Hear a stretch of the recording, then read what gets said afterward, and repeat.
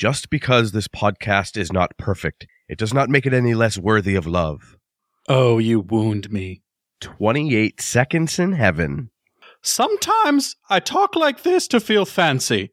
You are cordially invited to a discussion about a love story that has nothing to do with love, only lust and wealth. Sit back, relax, and enjoy the show. Yours truly, Lady Whistledown. It's Bridgerton.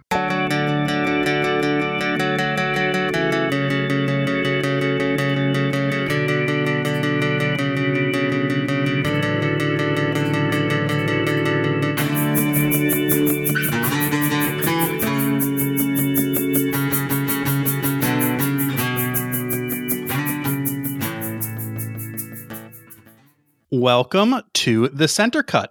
I'm Duke David. And I am Lord Michael.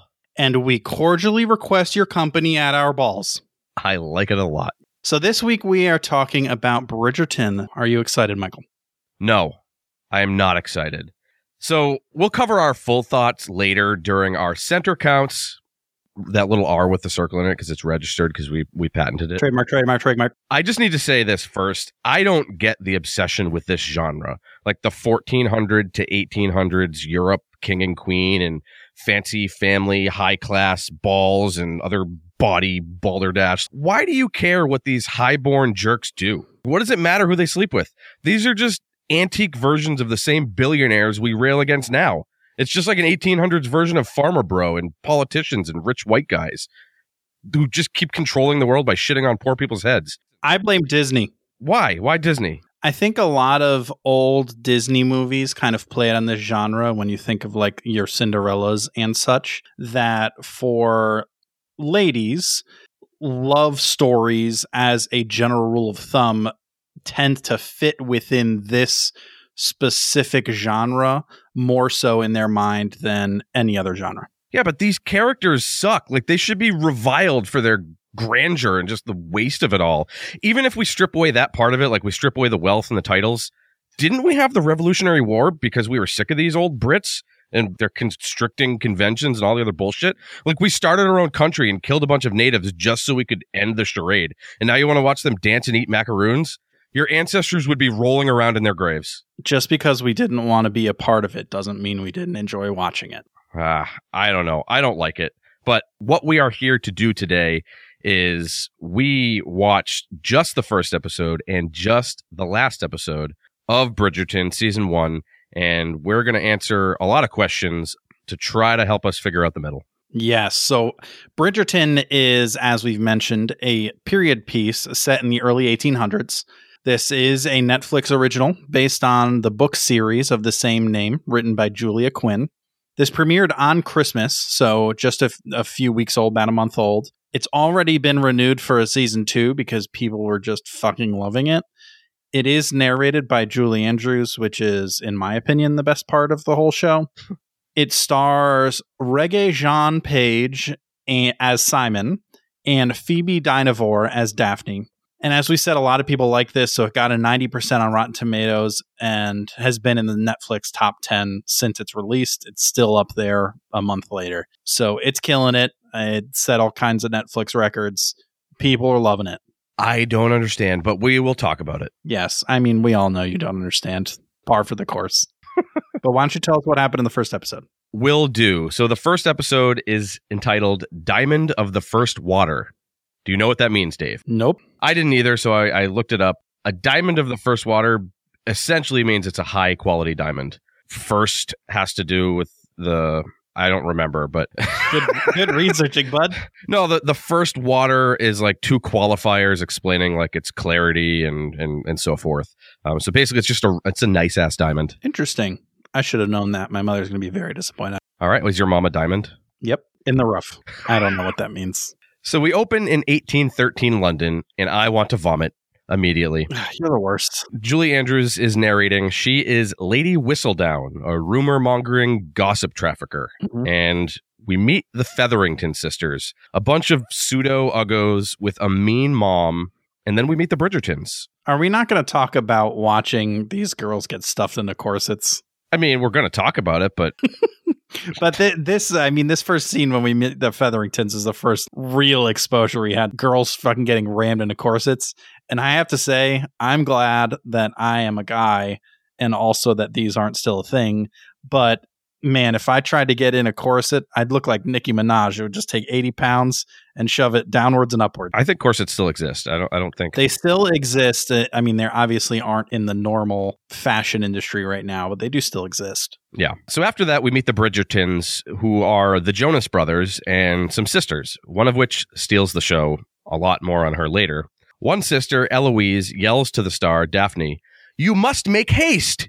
Which, in my mind, is foreshadowing. Oh, you think so? Mm-hmm. Make haste. We'll talk about it. Anyway, I also forgot to mention we see a bee, which... Yeah, every once in a while we see bees. Yeah, a lot of bees. Just assume that every scene we explain there's a bee. There's also a bee, yeah. Mm-hmm. So the Fs and the Bs, which is what I'll call the Featheringtons and the Bridgertons from here forth, because it's a lot quicker.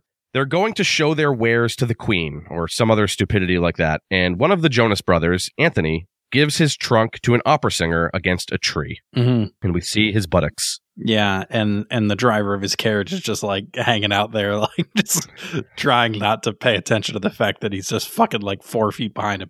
Yep. So at the Queen's showing, the Featheringtons flounder, one of them faints, and the Queen fails them.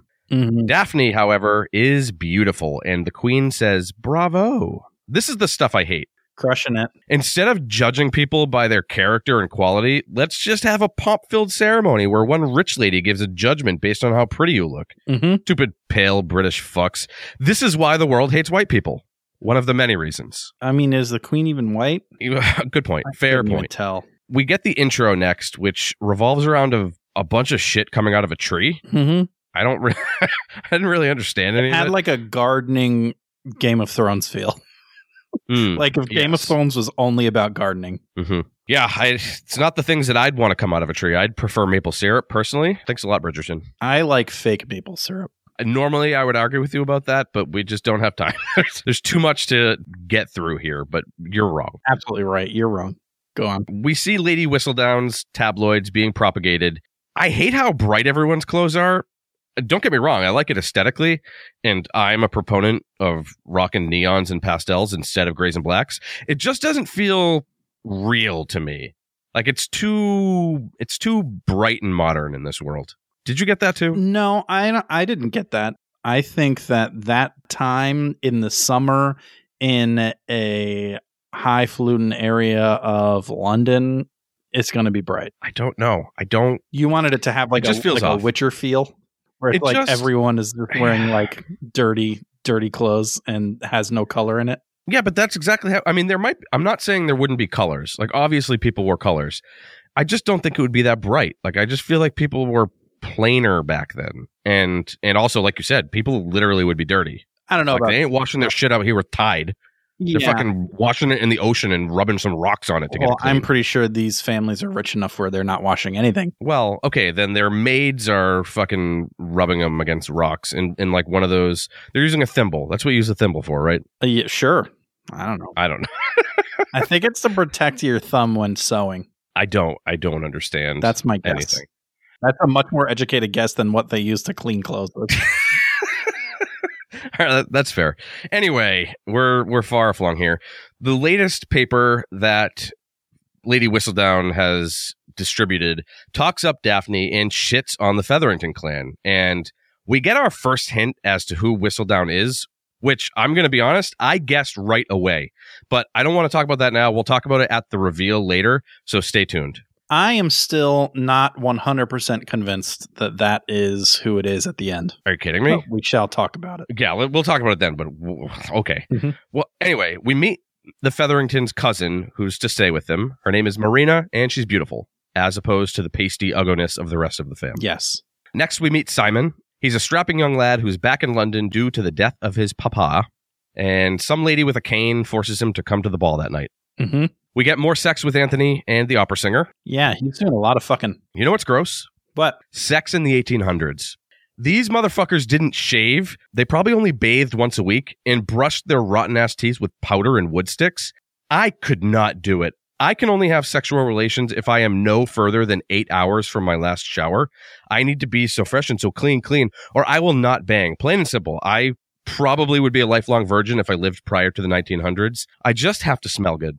That's what it boils down to. I have to smell good to have sex. I don't think you would have the same feeling if you were born in the 1800s. So I still think you would have been fucking. It would have just been dirtier. No, because here's the thing. If I'm going to have sex, I want everything to be open. I want, like, if I want to explore, or if I want my partner to explore, I don't want there to be a chance that, like, my partner starts to go down south and it smells like an old submarine sandwich. Like, I need it to be good. I'm glad to hear that you're such an exploratory lover. I'm like Dora, bitch. Anyway, it seems like terrible. It seems like even though they get it on, Anthony can't be with Sienna, the singer. I'm thinking because she's too low class. That's all I can postulate based on what we see. I'm pretty sure, yes, she is not of those the families that all have money, so she is not eligible to him. That sucks. It sucks, but because he has so much money, you could just sleep with her anyways. I guess, but anyway. Yeah, it sucks, but also, in the end, she ends up being a little bit of a bitch, so I don't care. That's fair. So we're at the Cane Ladies Ball, and Anthony protects his sister Daphne by thank you nexting every suitor, while a string version of, you guessed it, Thank You Next by Ariana Grande plays. Yeah, that was, he's a real asshole. I love him. Yeah, of course you do. I'm an Anthony fan. He's preventing all the dirty sex. Well, listen, I get what he's doing by nixing everybody. Like, I get that that's annoying, but to be fair, also, these dudes are all douchebags. So he's really doing her a favor. Yeah, but if his sister's into douchebags, like, it's not his place to tell her who she should or should not be into. In today's society, I agree with you. But in a society where there's already these norms where, hey, you can't be with an opera singer because she's too low class. I feel like your family does, unfortunately, have a say or should have a say. Yeah, but I think that she is in the right here where she explains that as a woman in those times, your worth is determined by what kind of suitor you are able to take on. And if your brother is cock blocking everybody out of it, then you're not going to marry anyone other than fucking Bear Brook, and he's a fucking nightmare. Yeah, we'll talk about him soon. Hate that guy. Mm-hmm. So Marina, on the other hand, the Featherington cousin, she is all the rage, and Lady Featherington hopes that it will lead to her lame daughters getting some attention too. Doesn't. No, it doesn't. Spoiler alert. Speaking of Burbrook, not Bear Brook. Bear Brook State. There's a Bear Brook State Park in New Hampshire. That's why I call him Bear Brook. That's where he belongs. He is the douchiest douche of all the douches, and he tries to talk to Daphne, and she escapes by bumping into Simon, the Duke. These glasses are awful small. He's a real conversationalist. Mm-hmm. But speaking of the Duke, like all rom-coms, Daphne gets off on the wrong foot, but we know it will all end well. What if he walked up to her and was like, you want to get nipple to nipple? If you don't know what we're talking about, you should probably listen to our last episode on Roadhouse. Let's face it, you all know what we're talking about. So a Bridgertonized Girls Like You by Maroon 5 plays as the F's and B's await their gentlemen callers. Mm-hmm. Anthony poo-poos the few men brave enough to still seek Daphne, while Marina's milkshake brings all the boys to the yard. Oh, yeah. The douchiest of all the douches, Lord Burbrook, calls on Daphne, and it is cringe city, especially when he eats a biscuit like a goddamn titmouse. Everything about this guy is the worst. Also, you silly Brit bastards, that's not a biscuit. It's a fucking cracker. Let's get our snack vocab in order. Oh, God. Don't even get me started on French fries, fucking chips. Get the fuck out of here. I mean, they invented the language before we started using it. And we perfected it. A true American. Some more dudes call on Marina. Listen, I hate the Featheringtons just as much as you do. And I'm saying you, like the overarching you. But their dresses are fire. Let's be honest. Oh, are you? So you love floral prints, you fucking asshole. I really do. Terrible. Oh, they're so good. God, they're so bad. They all look like they were made from curtains. That's okay. No, you shouldn't wear a curtain. You hang a curtain, you wear a dress. But why do you hang a curtain? You hang a curtain so you can look at it all the time when you're looking out a window. You want to look at it all the time because it looks good. No, you hang it up so that you can metaphorically move it out of the way when you actually want to look at something. It's just you hang something you specifically want to say, get the fuck out of my way when you want to look out the window. I don't know why I think that's so funny. Got him. Penelope makes eyes at one of the Jonas brothers, Colin, and Daphne and Anthony ride their horses in the park, and Daphne bemoans her lot as a woman since it's either marriage or bust. And I am glad that we have movies away from that antiquated thinking. But it definitely was a thing. Old pals Anthony and Simon gamble and brag about being perpetual bachelors, and the Kane lady invites Daphne and Lady Bridgerton into her box. I don't think that means what she thinks it means. Yeah. And there was a huge orgy. Yes. Lady B and Kane Woman are trying to set up Simon and Daphne. Simon, i.e. the Duke, has dinner with the bees. He and Daphne are like oil and water. But again, we all know their viscosities will change by the end of this shit. Anthony, on the other hand, does not want them to mix. He and Lady B fight about it.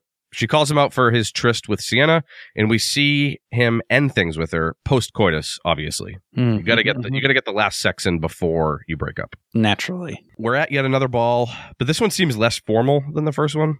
Colin's a nice guy to Penelope. Marina misses her period, and Anthony tells Daphne she should marry douchey Nigel Burbrook. This has got to suck for ladies that back then it was just like you perioded everywhere. Yeah, there's a question that dives into that later. I think we'll talk about then. I usually like the Featherington garb, as we've discussed, but when the mom goes to yell at Marina for not bleeding, she straight up looks like she cut off Big Bird's head and is wearing his body. Yeah. I am sorry. What in the London hell was that? It's just yellow and furry. Bad. Not only that, she bitch smacks Marina. Yeah, got heated quick. At the party, Daphne is off by herself when douchey Nigel Burbrook appears, and I'm pretty sure he was going to, trigger warning, Brock Turner her. Just another rich, white, entitled cornflake fucking trying to get his canola on. Actually, I just had this thought. Do you think that rich people are worse at sex? Because I kind of do. Interesting. Offer your case. So, rich people are lazy usually, and part of being good at sex is you need to work that ass. When you're poor, you have to worry about surviving. So each time you have sex, it might be your last time. Plus, there's probably some subconscious thing like where your body tries to make your heir, since you're going to die of starvation or not having access to affordable healthcare. So I think like you're good at sex because you need to make that baby to further your line. Wow, there's a lot of things there. I disagree. You talked about. Oh, I understand. See, when you said when I said air, you thought I meant when you said air, I thought you were talking about. God, I was like, where is he going with this? Now it's all clear to me. No, I'm saying you need you need to subconsciously make a baby because you think you're going to die, so you need to get a living part of your lineage out in the world. Yeah, I can understand where you're coming from on that. In the same vein, though, I think that is almost even more important for people who have money to have someone who is going to hold their family name and continue on the legacy of their family. But more than anything, I think the biggest driver for this is going to be that typically people with a lot of money are very confident. And confidence can go a long way in the bedroom, I think, especially if you're trying to be an exploratory lover. Yeah, but they're just so comfortable in their life. I don't think know. Like poor people's overall anxiety and stress with life is going to make them better at fucking? Yeah, I really do. I really do. Plus, rich people, they have to pay for sex, and sex that you have to pay for is not consensual, so it's not going to be as pleasurable. Yeah, but I think like fucking and also at the time of fucking trying to think whether or not you're going to be able to eat your next meal probably takes a little bit away from the just your focus. Did I pay the cable bill? Fuck. Yeah, okay, maybe. I don't know. My logic's falling apart here, but I still think I'm right. This is twice now that I've been able to pick apart your logic this episode, and we're only like 20 minutes in. I love it. Anyway. Daphne knocks this fool out with a punch to the nose, and Simon comes running over.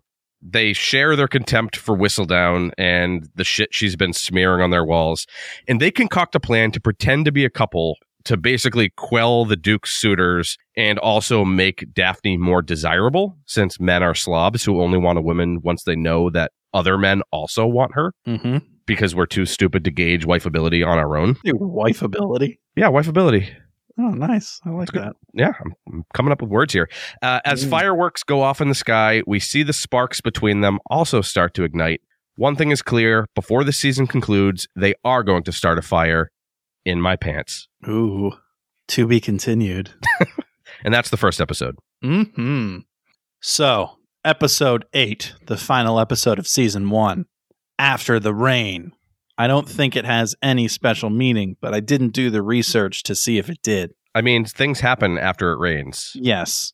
We open with some unimportant Lady Whistledown narration about how shitty marriage can be, especially in the past, and you could just get like shoved together with people that you don't care about, but you just had to get married, so you did it. Daphne and Simon are being painted. It still seems like they're very distant, but it seems like something happened between them. So there's like kind of a sexual tension, but at the same time, they are physically and emotionally very distant from one another. And we learn that they're trying to figure out a plan on him leaving soon, but we know now that they are married. So I don't know where their original plan went awry, but they're married now, and there was a pregnancy scare. I don't know. They're getting their picture taken, quote unquote. Obviously, it's not a picture as we know it now. Someone's painting them. And it's so wild that was getting your picture taken. Like, it literally would take hours to get your picture taken. Now I can just whip out my phone and take a close-up picture of my belly button in seconds and then text it to my friend and say it's my butthole. Yeah, I wonder if you wanted to send a sext back then, you had to try and paint your own penis, or if you hired someone to come paint your penis. Yeah, Nigel's out there just painting of his own dick. That's what handing them out to girls at the party. when they said he had a caller and he walked in with a gift, that's what it was. She opened it up later. Episode 2. I'm assuming in the beginning of episode 2, she opened the gift from Bear Brook. And it was a crudely painted dick pic. But we definitely see when Daphne and Simon are getting their picture taken that there's some sexual tension there. Eloise, in this instance, is grilling Benedict. We see her grilling Benedict at another time, I don't know when, about Genevieve Delacroix. So Genevieve and Benedict seem to be in a relationship. I couldn't tell the difference between any of these brothers. They just all look like the lead singer of Panic at the Disco to me. Oh, I'm so glad you made a Panic at the Disco reference, because that's all I could think about watching this show. Yep. Every time I see all these goofballs in their top hats and their multicolored petticoats, I half expected the Panic at the Disco guy to just pop into the frame with I chimed in. Like, oh my God, it's ridiculous. They literally look like it's a Panic at the Disco video, music video. Whole time. Why can't they just close the door? Close the goddamn door. Yeah, it's ridiculous. So we find out in this scene that Francesca is coming back. Where did she go? No idea. No clue. Francesca, by the way, is one of the Bridgerton sisters. Yes, because we also find out later that they are named in alphabetical order. So it goes A, B, C, D, E, F, G. G, H. There's an H. Actually. Yeah. So lots of kids. We are at the Featherington estate now. Marina is no longer pregnant. What is going on here? Apparently she drank some tea. It's all good now. What was in that tea? Now that there is no more pregnancy scare, she's done with all the shit, she's going to leave. Penelope, we find out, has a thing for Colin. We saw a little bit of it in the first episode, but definitely nailed that down in this episode. A dude named Philip shows up. Philip Crane, who is the brother of George Crane, who is apparently the dude who got Marina knocked up, maybe? I think so. Yeah, I think so. I think so. Now we cut back to Daphne. Daphne is hanging out with her mother, and she's telling her that the Duke and her are going their separate ways. They had some disagreement. They're not seeing eye to eye. So it makes me feel like they had their ruse going on at the very beginning of the very end of episode 1. I think they actually fell in love, and then something happened and they fell out of love. 100%. They've decided upon whatever this disagreement is that they're going to go their separate ways. At this point, Lady Featherington shows up. Apparently her family has been disgraced in some way or another, but Daphne wants to bury the hatchet and invites the Featherington ladies to her ball. She and the Duke are having a ball at their estate. It's the final ball of the season. I call bullshit on this whole show. I can get past some of the costuming. I can get past the language, the multicolored people, etc. But the teeth, fuck out of here with the teeth. These actors and actresses have prime chompers, and that flies in the face of 1800s or even present day Britain. I don't know if you've seen any British person. They have bad teeth. I'm not going to stand for it. If a show can CGI a dragon, you can give these fuckers some stank ass teeth. No. See, this is would you enjoy this period piece more if they all had teeth like fucking Austin Powers? Yes, 100%. It'd be more realistic. Would make this more entertaining to you if they had shitty teeth. Yes, it would be more realistic. This isn't a goddamn documentary. How much fun would it be watching sex scene if they all had jacked up teeth and were all dirty and gross? It wouldn't be fun at all unless you're into that. You're an exploratory lover. I don't know. People watch amateur porn. Yeah, but those people aren't like dirty with fucking jacked up teeth unless you're into Two Girls, One Cup. Like, I don't know what you're getting into. I'm not saying I'm into it. I'm just saying I have seen amateur porn that has people with jacked up teeth and ugly faces. So it's crazy to me to think that you want to be so clean for sex that you will not have sex if you haven't showered within 8 hours, which I feel like is actually a high estimate for you. I'm willing to bet it's lower than that, and you jacked it up for the podcast so you didn't sound too crazy. Well, it depends on what I've been doing that day. Like if it's 5 hours in and I went for a jog, well, I mean that's already off the table. I'm talking like 8 hours of doing nothing, like a stationary sedimentary lifestyle. But I'm also not like watching my clock. I don't like pull out my watch and be like, it's been 7 hours and 59 minutes. One more minute to sex. Like, no, it's just a, I don't believe it. But I'm surprised that you would be more entertained by this show if everyone is fucking having dirty sex, but you refuse to have dirty sex. I didn't say this has nothing to do with dirty sex. I'm talking about their teeth. I don't know where you made this connection, but you've been talking about it the whole time about the cleanliness of the folks. I don't know if you noticed, but this whole goddamn show is about sex. It really is. It really is. It's like 1800s 50 Shades of Grey. Mm-hmm. We digress. Philip Crane explains that George is dead. He died in battle. Marina is distraught.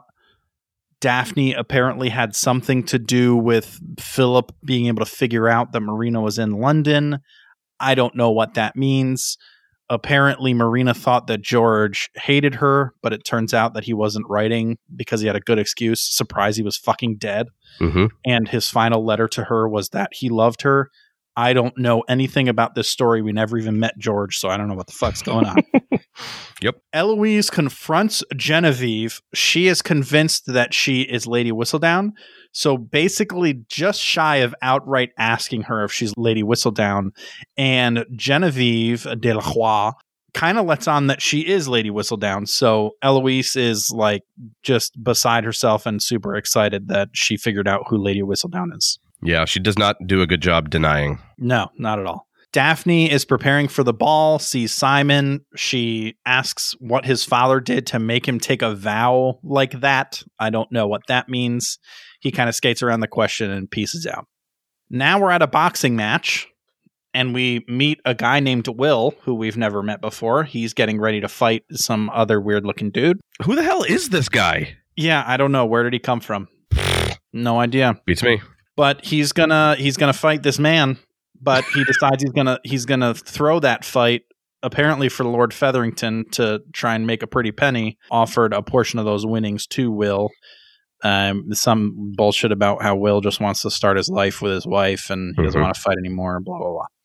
Featherington bets his whole house on the other fighter, even though Will is favored. So obviously that is a bet that people are willing to take, but he ends up throwing the fight, and Featherington wins a lot of money, and he is very excited about it, and it's very funny to watch. Yeah, these fighters are definitely no Jake Paul. Oh, yeah.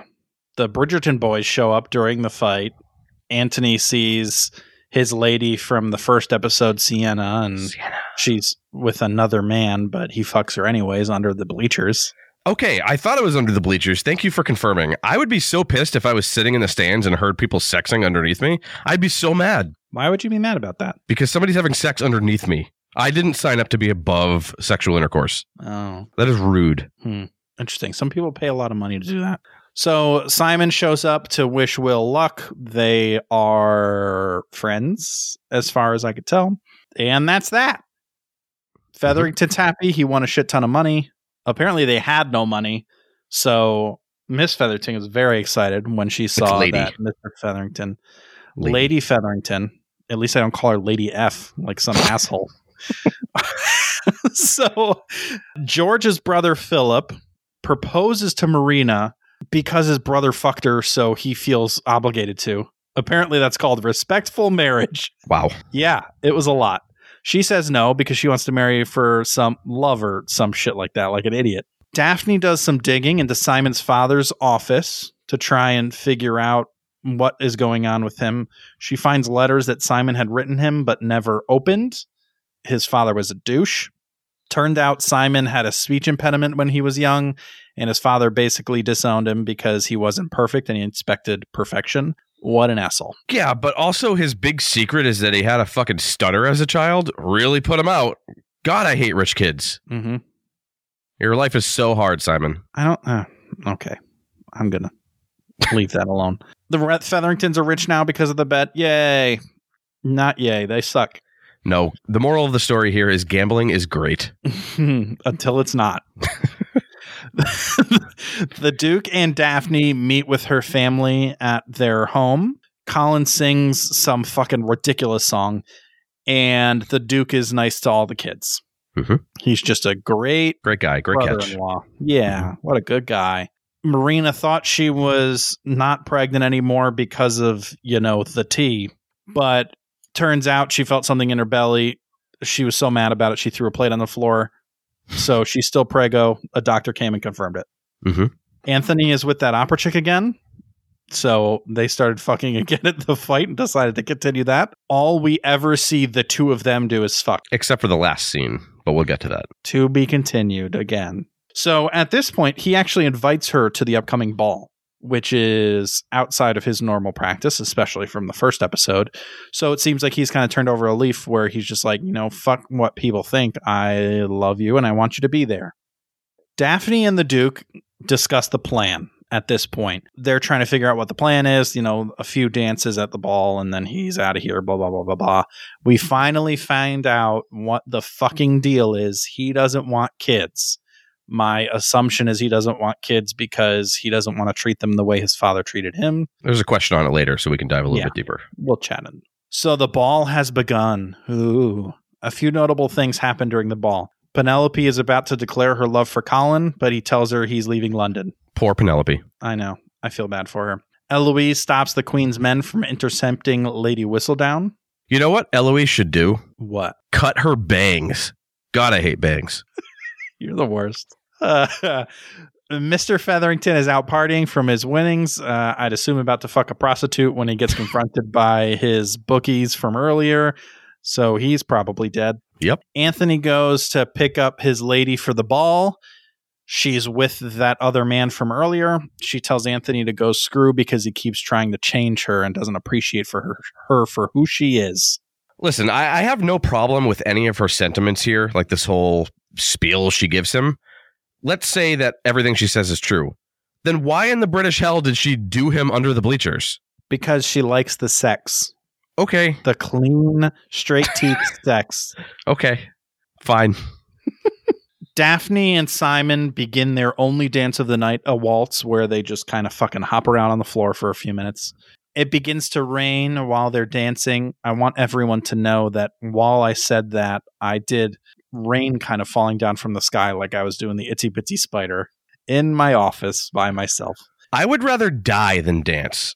I had to learn how to do a basic box waltz for a play I was in, the Glass Menagerie, last year, and I thought about Tanya Hardinging myself, so I had an excuse not to do it. Dancing sucks. Tanya Hardinging is a really interesting way of explaining it. Yeah, and I know we were supposed to be watching the dancing. I couldn't watch the dancing because, holy geez, what in the hell does the queen have on her head? It looked like a bunch of white dog turds or some wreath you'd buy on clearance at Hobby Lobby. I was too busy paying attention to see if I could spot Bernie in the background. But everyone rushes under the sides of this central courtyard, and Daphne and Simon are standing in the middle of the rain. And she gets struck by lightning and the show ends. No, just kidding, guys. No, so she takes this opportunity to confront him about the letters. She tries to convince him that he's different and is capable of love. She, in that, expresses her love for him and then walks away. And that's the end of that. Mm-hmm. Why don't you say something, Simon, you motherfucker? So, confirmed, Featherington is dead. Now we know for sure. And the ass tit that Lady Featherington is goes running into the office to see if the money's still there. Surprise, it's gone, asshole. Mm-hmm. She throws a little temper tantrum, and thank goodness. The Duke, I'd assume the next morning, finally expresses his love for Daphne and how he wants to try and figure this out. They fuck. All is good. 28 seconds. From the moment of insertion to when Simon blows his Duke load, 28 seconds. Now, it makes sense why his last name is Hastings. He makes haste. I have partaken in a few hundred quickies in my day, but that is a fast blast. I have compiled a list of things that last longer than their sex. Okay, I'm excited for these. A quarter of the shortest Billboard #1 hit song in the past 60 years, Old Town Road. A commercial for Taco Bell. One lap of the Daytona 500. Taking a BuzzFeed quiz. Reading half of a page of the novel Push by Sapphire. Microwaving a Hot Pocket. Final Jeopardy. The length of time I cried the first time I saw Mufasa die in Lion King. Finally, listening to the stupid list that I just created about things that took longer than their pitiful 28-second sexcapade. I have one more. The length of time Michael spends washing his butthole in the shower. Yeah, longer than 28 seconds. That is accurate. I know. Pathetic, Simon. So I think this was one is that it's a TV show. So they're not just going to have a fucking 6-minute porn scene in the middle. Well, but they could do like some cuts. Do some cuts to make it look like it's lasting longer. No cuts. No cuts. There were no cuts. What I will say, though, is I think this was metaphorically him not having sex for the pleasure of it, but fucking saying, we're having a kid. I'm getting this load inside you. Also, I've said the word fuck a lot of times. I just said shoot his load. Are we going to have to cancel the podcast? Potentially. Probably. The season is over. The season of the TV show, but also the season of girls trying to get guys and marry people. Mm-hmm. We see a few storylines kind of tie up a little bit. Colin is leaving, like he said. Penelope cries about it. Anthony has decided it's time for a wife. And Marina leaves with Philip because she's pregnant now, so she's going to marry the brother of the father of her baby. A respectful marriage. At this point, we find out some interesting news. We find out that Genevieve, who we thought was Lady Whistledown, was with Benedict all night last night during the ball, but Eloise stopped Lady Whistledown from being caught by the Queen's men last night during the ball. Oh shit, Genevieve isn't Lady Whistledown. I knew it. And then we see a letter being read in a carriage. It's signed Lady Whistledown, and it's being narrated as we see it. The camera pans up, and the woman sitting in the carriage pulls back her hood. It is none other than Penelope. I am so mad. Penelope 100% was my guess for Whistledown after the first episode, but since it was revealed here instead of next season, nobody will believe me. But I am an honest man. I have nothing to hide. I called this to myself in the first episode. She was doing all the reading, which usually makes for a good writer. The way she was just interacting with her mom and Eloise in this episode too kind of just furthered my hunch. But also, she always wore yellow. And Whistledown's tabloid was Hallmark yellow journalism. No one in the world drew that final line. I did. I don't know if I'm willing to 100% confirm that Penelope is Lady Whistledown. How? Just because she has a letter handwritten by Lady Whistledown in this carriage doesn't mean she's Lady Whistledown. Okay, who is it then? I don't know. No. I'm not even going to hazard a guess. But I don't know, like, if she is the one who wrote at the end, "You're truly Lady Whistledown," I would have been 100% with you. But the fact that it is just getting narrated and she is holding it doesn't, with 100% certainty, prove that she is Lady Whistledown. It's her. If you rewatch the first episode after you know that it's her, Like it's so obvious that it was her, because every time Lady Whistledown is talked about, she's the first person they show. Trust me, it's her. It's her. 100% it's her. No question in my mind. All right. I'm just saying I'm like 95% sure, Okay. not 100% sure. Well, you'll get there. Good news, though. We cut to the bedroom. Daphne is giving birth. She is successful and births a lovely baby Barack Obama, and the show ends. They haven't come up with any names yet. What in the hell were they doing these past 9 months? Here's one thing, though. Well, I guess even if you didn't know if it was going to be a boy or a girl, Yeah, come up with a boy name and a girl name. Yeah. He shot his load in her so fast that she gave birth like a week later. Yeah, there wasn't anything that told us it was a time jump except for the fact that she was just giving birth. Yeah, we don't know. And then there's a bumblebee on the windowsill. Yeah, more on that later. Season over. Let's not waste any time here. We have a mega load of questions to get through. Ooh, a big load. A Duke-sized load of questions to get through here. Duke-sized load, and we're going to do just as quick. 28 seconds, go. All right. First 2 questions here are from friend of the show and friend of me, Ashley. His only friend. Who proposes to Marina before Philip? Hint, it's not George. So I, just from context clues, think this is Colin. Explain. So Colin was the one who was kind of definitely interested in her in the beginning. There's even parts where, he apologized to Penelope because he didn't understand and he didn't kind of know what was going on with Marina and stuff like that. So I think it was Colin. I'm going to go Nigel Burbrook. Guy is thirsty for women that are way out of his physical attraction league. Obviously, she denies him, but I think he went for it. Yeah, so I guess as this dude, you are trying to get with, Daphne, and when she says not going to happen, his persistence is crazy because he's also a lord with money. So, he could get some ladies, just not cream of the crop, Mm-hmm. But he's still fucking going for it until he gets punched in the face. Yeah. And here's a little spoiler alert for an answer to a question later. I think he's dead. I will talk about it, but I think I agree. Ooh. Based on one of the questions. But anyway. Intriguing. Next question. Who does Benedict start a casual relationship with? There's another question on this later, but I think Benedict bends the dicks. Dude secretly likes other men since it wasn't accepted in the 1800s. That's why it had to be secretive. Ooh. Those silly Brits would have called him bad names like a poof or a pillow biter. I spent a good 6 minutes looking up British slang for gay men. Shirt lifter, that was another solid one. But anyway, I think it would be Burbrook. He can't get any females, so he does some dabbling. Yeah. That is very interesting. I don't think it's Burbrook, but I will actually agree with you on that. I think they really allude to the fact that he has a relationship with Genevieve, but that might be more of just I think it's a ruse. I think it's a ruse. Yeah, I think so too. I think he's just into fashion designing. Oh, do you think he's designing the dresses? I do. I think he is. Oh man, that's a game changer. Wow, what a great call. I agree with you on that one. Nailed it. Mm-hmm. You did. Good job. All right. We have a lot of questions from Reddit here.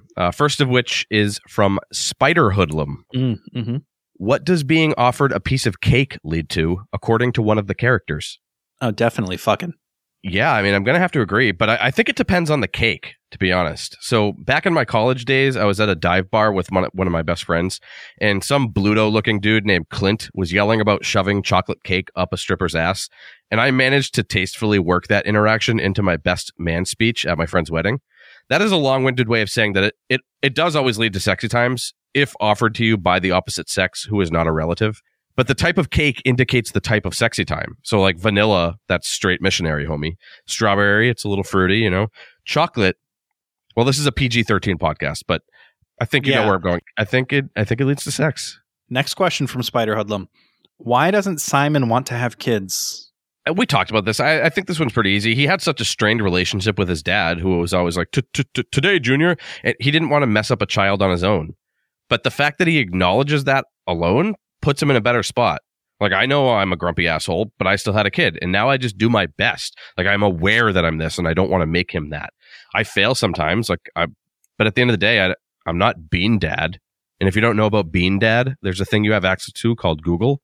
Look up Bean Dad. I don't know what Bean Dad is. It's a 2021 thing. Look it up. Oh, okay. I will. In the same vein, I think he just is afraid of becoming like his father or not being a good father. Mm-hmm. I think he's probably afraid that the pressure put on their family is going to lead him to act similarly to his father, and that scares him. But you're right. He's already, by acknowledging it and trying to not have kids because of it, taken the first step into being able to support a child lovingly. Plus, he's got Daphne, and she's awesome. Yep. So, next question from Spider Hoodlum. What did Lady Whistledown say to piss off the Queen? Yeah, I don't know. For me, this was probably something along the lines of like she was losing touch with her kingdom by not being able to predict what was going to happen in the season. The Queen throws lame parties. Pass it on. Ooh. So Kiki C, another user from Reddit, asks, what happened in the garden? Check it out. Simon is with his hoe. He's doing some deep, deep digging because despite the nice appearance, dude is a real rake. Daphne pulls his weed. They're getting real dirty on their hands and knees. He's in her lady garden. Know what I'm saying? Simon gives her his rose. She gives him her tulips. But Simon does not end up planting his seed. Yeah, I think they were fucking. That's what I'm saying, man. I just said it nicer. Ah, did you? Mine was coded. Mine was coded sex. Coded badly. Also, I don't think you laid into gnome what I'm saying as hard as you should have. I'm glad you got it. So next question from Kiki C. What was Daphne instructed to do while she was alone? Express her real opinions. What do you mean?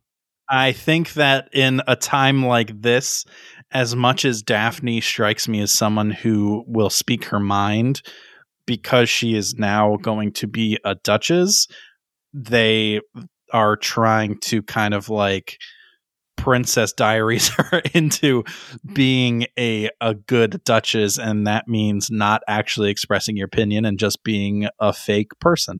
Wow, I went in a total different direction. I think she was told to play a DJ set in her pants. Wicca wicca. Like, get yourself all horned up for Simon so the sex is better.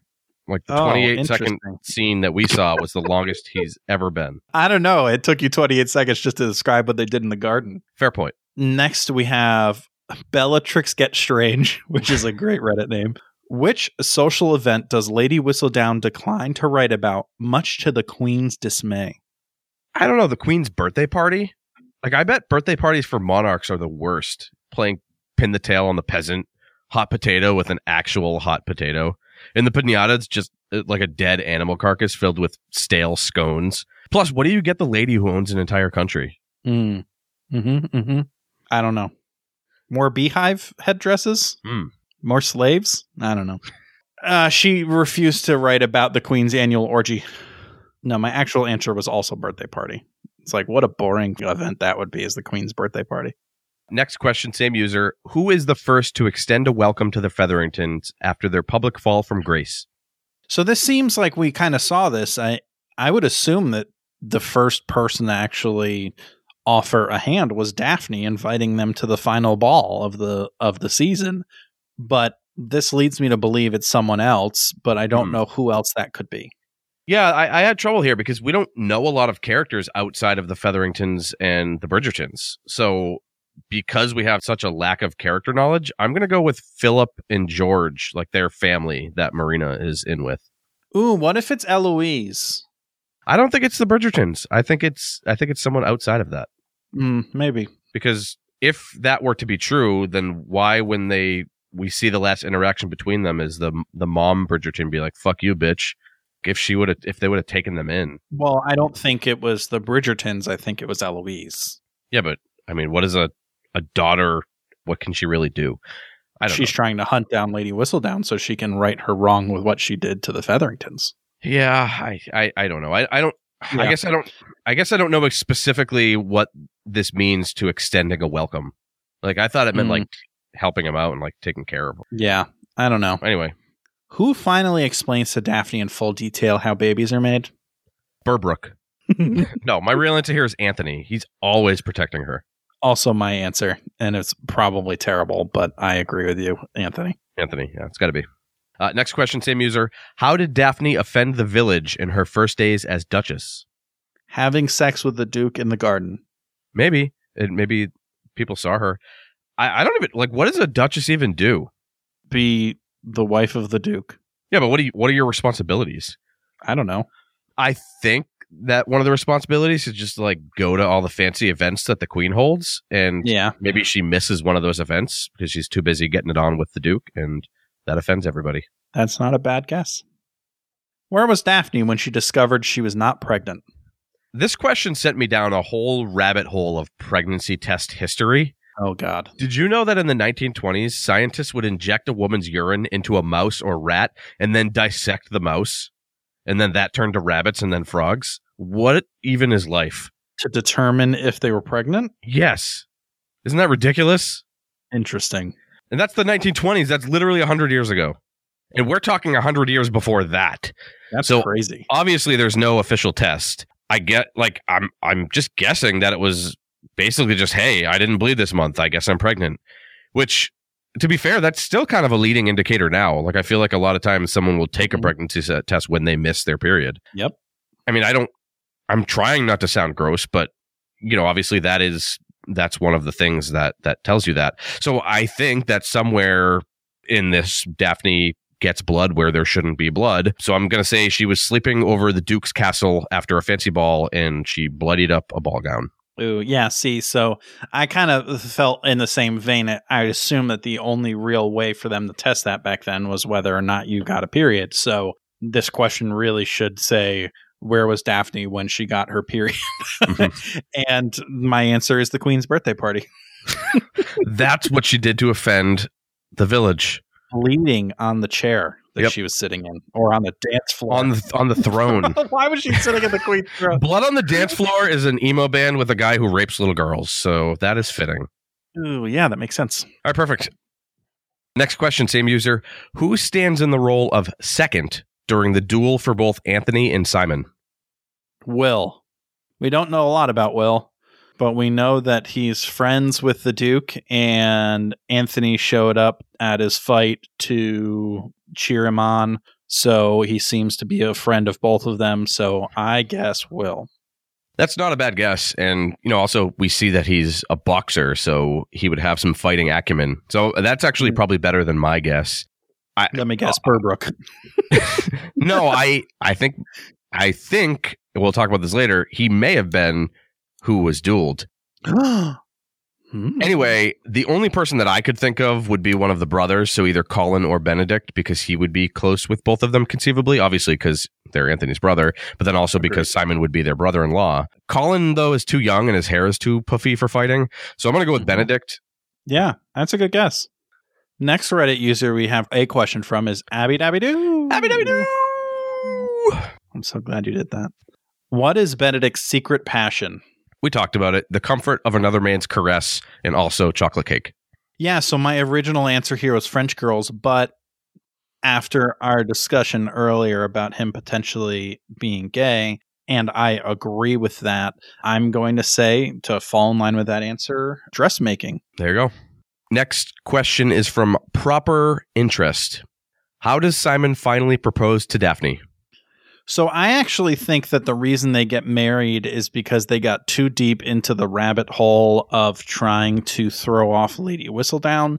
So I think that it's actually not a real proposal. I think it's like a calculated decision that they both make to try and rectify the situation. But then after that, end up kind of falling in love. Yeah, I think this is a trick question. I don't think he actually proposes. I think it's just 28 seconds of Simon D. Like, I think it's just understood when he puts the baby in her. I don't think they were officially husband and wife until then. When he tried to put the baby in her the first time? No, when we see her, the 28-second sexcapade. Oh, no, they were married. Okay, then I don't know. Okay, cool. Opal and Olive ask, where is the prince from? So is that the dude Marina wanted to get in with, but then his brother showed up, George? Oh. I don't know. I'm just guessing that that's a prince. I don't know who else the hell would be a prince, but I'm going to say the Netherlands. Also, imagine if that was a thing still, though. Your boyfriend dies and then his brother steps in like, hey, baby. Yeah, that's very interesting. What happens if there are no brothers? It's just like you're done. That's it. You're done. You're a spinster. Yeah, so my answer, Prince was actually born in Minneapolis, Minnesota, and spent his whole childhood there, so I'm going to say Minneapolis. Good answer. Next question, Reddit user ASR0506. What happened to Daphne's gifted necklace, Winky Face? The winky face really threw me off here. Yes, it really did. That winky face. That makes me feel like it's something sexual. Yes, exactly. I wanted to have like a nice benign answer here, like a getting lost in a haystack, but that winky face. Yeah, maybe it did get lost in a haystack while she was having sex in the garden with the Duke. I think along those lines, I think Simon rips that shit off in a fit of passionate lovemaking, and they laugh about it. And passionate 20-second lovemaking. Yeah, and then he just throws that shit in the water fountain that they're fucking against. Oh, here's a question. Did you see how focused in they were on Will's wife's necklace at the ball? Do you think that's that necklace? No, I didn't think of that, but potentially. So maybe they gave that to her. I don't know. Maybe Simon gave it to her and then was like, I don't want to have kids with you. So she, like, in a fit of anger, she just gave it away. I don't know why that would be a winky face there, but. Winky face. Yeah, he pulled it off in a wonderful exploratory sexual passion. Sounds good.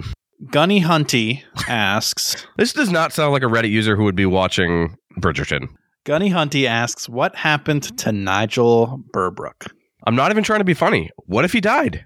What if he died? I think he died. I do. I think one of the duels was with him, and Simon pulls a Burr and just Hamilton's that fool for trying to step to his chick. Either that, or he gets with one of the eldest Featheringtons instead of dying, because that seems like a good match. And also, that's a fate equal to duel death. I think he died when she punched him in the face. She broke his nose. He's a fucking tool, and it drove it up into his brain. And when he proposed on the ground, it was just like him in shock because he was dying. Could be. I mean, we don't see him in the last episode, so anything could have happened. We don't see him again. I'm pretty confident he died in that garden that night. All right, under the fireworks. Yep. Next question is from user Society 101. Why doesn't the Duke like to talk, except for with Daphne? So I'd assume that this is because of his speech impediment, right? Yeah, I think it's answered in the last episode. Yeah, he just feels that he doesn't want to have to talk if he doesn't absolutely have to, if he's not comfortable with the person he's talking to. So when he's in public and things like that, he tries not to talk as much as he can because he doesn't want to slip up. Yeah, no, I think it's definitely that. And maybe there's also a hint of the fact that he thinks most of the people are lame AF. Mm-hmm. Agreed. Kitten_0623 asks, what is the significance of the bee in the final scene? Why or why not is it important? And how does the storyline in the first season shape your opinions otherwise? I thought a lot about this, and you're probably going to think I'm an idiot, but have you ever seen the movie Fluke? Nope. A dude dies and he's reincarnated into a golden retriever puppy, and he ends up finding his old family. I bet that bee is their dad. Oh. In all honesty, I probably wouldn't have thought that, but this question is leading in a way that made me assign importance to the bee. Like, I wouldn't have thought anything of the fucking bee. It just makes it seem like the bee is somebody. So there you go. It's bee dad. Interesting. So my thought was that we saw that Penelope was almost always wearing yellow. So I think it is to kind of signify that Lady Whistledown has eyes and ears everywhere. And there's all, like, she can see and hear everything. So there's always a yellow bumblebee. Ooh, hear me out. And this, you made me just think this. I don't hate that. A bumblebee is yellow and black. So what if Lady Whistledown is actually two people? And that allows them to be really be everywhere. And they congregate and add in what they both know and what they've both seen, and then they create this paper. Like, we saw one of the reveals, but maybe there's a whole other half. Okay, hold on. Hear me out even further. Yeah. Genevieve, who is black, also is wearing black in most of the scenes that we see. Lady Whistledown is two people. It's the two of them. Into it. But also, I think it's the dad. Oh, we fucking locked that in. That is for sure what that is. Oh, man. Last question from Reddit. Joined for my hubs. Since they revealed Lady Whistledown, what direction will the show have moving forward in regard to the mysterious author? Yeah, so I think this is pretty obvious in the fact that we know who Lady Whistledown is, but society does not, right? So they can still continue the story almost even more so in that we can see both perspectives. And if we know who Lady Whistledown is, then every interaction with that person in it is going to be even more kind of heightened. So I think that they'll just elongate anyone in the actual story finding out who Lady Whistledown is. But if we know, it adds that extra tension. Yeah, but I also think that her guise is going to start to unravel, and slowly all of the other characters will find out that she's behind it all. Agreed. I mean, because I feel like Eloise already knows at this point, or at least now believes that it's her. So once, I mean, it's kind of like a domino effect. Once one person knows, it's going to really start to trickle down. Oh, yeah. Hopefully it ends somehow with the death of Penelope's ornery mama. Oh, that would be the best. That would have been the best way for this season to end. 28 seconds of passionate lovemaking and the death of Lady Featherington. Yeah, and that is all the questions we have. We now know what happened in the middle of Bridgerton. With 100% certainty.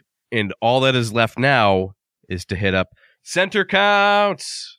Oh, I like the away from Mike yell intro. Can you do a little jingle to go with it? Do-do-do-do-do. Center counts. Love it. That's it. Lock it in.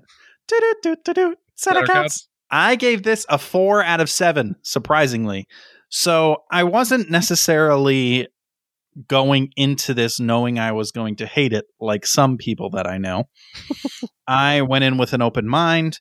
And as much as, you know, I don't just love a show about love like this, I think it was done well. I think they took out all of the gross, nasty things about the 1800s that no one wanted to see, like dirty sex and crooked teeth, and did it in a way that it was intriguing.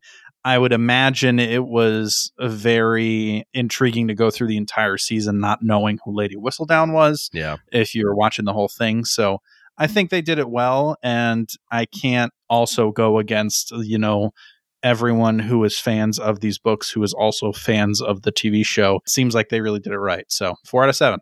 Let me preface my score by reminding everybody that it's mostly a product of the genre. Like I mentioned it in our Perry Mason episode, but why should I care about these people? They're all dead, so there's no future things that they can do. And my score is 2 out of 7. The acting was fine. Nothing amazing, but not bad. The script wasn't bad. I mean, visually it wasn't bad. It's just not, I just can't do the old European stuff. And I hated and enjoyed the bright modernity of it all, like we talked about. It's cool, it looks nice, but it doesn't feel realistic, and it's just a weird it's a weird amalgamation. It's like a period piece, but it's trying to be modern, and I don't know how I feel about that. And like you talked about, like the Whistledown reveal would have been a lot better, or at least the whole Whistledown mystery would have been a lot better if we watched the whole thing, but it lost all of its bite for us because we didn't have to endure the middle not knowing who it was. And also she was my guess, so when it came out that it was her, I was like, okay, cool. Like I like to be surprised, and overall I feel like a lot of the show was pretty predictable. Like as soon as you saw Daphne bump into Simon, like you knew they were going to end up together, you knew that they were going to fall in love. So yeah, like, what the hell am I wasting all my time with here? I don't know. Yeah, I'm surprised there weren't at least enough floral dresses to get you into the 3 range. Well, I mean, that brought me up to a 2. It brought me up to a 2. Oh, jeez. Really, I was at like a 2.5, but I like to do solid numbers, so I went down to 2 just because of my bias. Okay, after we're done recording, I'm going to explain to you how rounding works. Moving on. Dave, we're done with Bridgerton now. What are we doing next episode? Oh, I'm so glad you asked. For our next proper episode, which comes out on February 17th, we are going to be covering My Best Friend's Wedding, a nice ode to Valentine's Day. But more importantly and more excitingly, what we are going to be doing from now on is releasing a short little tidbit on the off weeks in between proper episodes.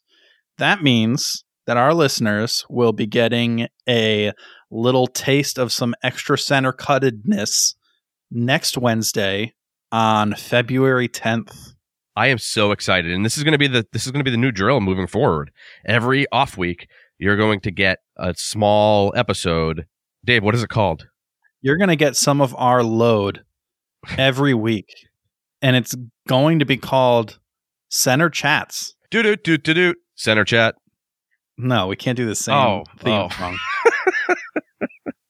No, well, we'll have to come up with a different All right, song. we'll come up with it. But yes, Okay. Center Chat. All right, well, let's just tell people, what is this first Center Chat going to be? This week's discussion is going to be, which would you rather, marrying Burbrook or having Lady Featherington as your mother? Oh boy, there's a lot to discuss there, and I honestly don't know which one I'd pick. I don't know. They both suck. It's horrible. It's a hard call. Yeah, definitely. We're going to have an Instagram post. If you're not following us, why aren't you? On that same day as release, and we'd love for your feedback, and we want to hear what you would choose. Would you rather marry Burbrook or have Lady Featherington as your mom? Both the worst. And while you're at it, feel free to also send us an email at thecentercutcast@gmail.com. Yeah, we're also on Facebook, the Center Cut Cast page, or on Twitter at the Center Cut. Wherever you can find us, we're there. Yeah, and I wanted to give a quick shout out here. I was recently gifted some Milk Bar goodies. Check them out at milkbarstore.com. I got a shitload of cookies and pie and truffles. Oh my golly. I ate so many fucking cookies. There's a corn cookie. I didn't even know that was a thing. It tasted like a more delicious, soft version of a cornbread muffin, and I wanted to eat it for 28 seconds. It was really good. Check it out, milkbarstore.com. And that I'm not being paid for this. I just enjoyed it. Well, thanks for stopping by, everybody. Make sure to rate, review, subscribe, do all that fun stuff. But other than that, we'll see you at Center Chat.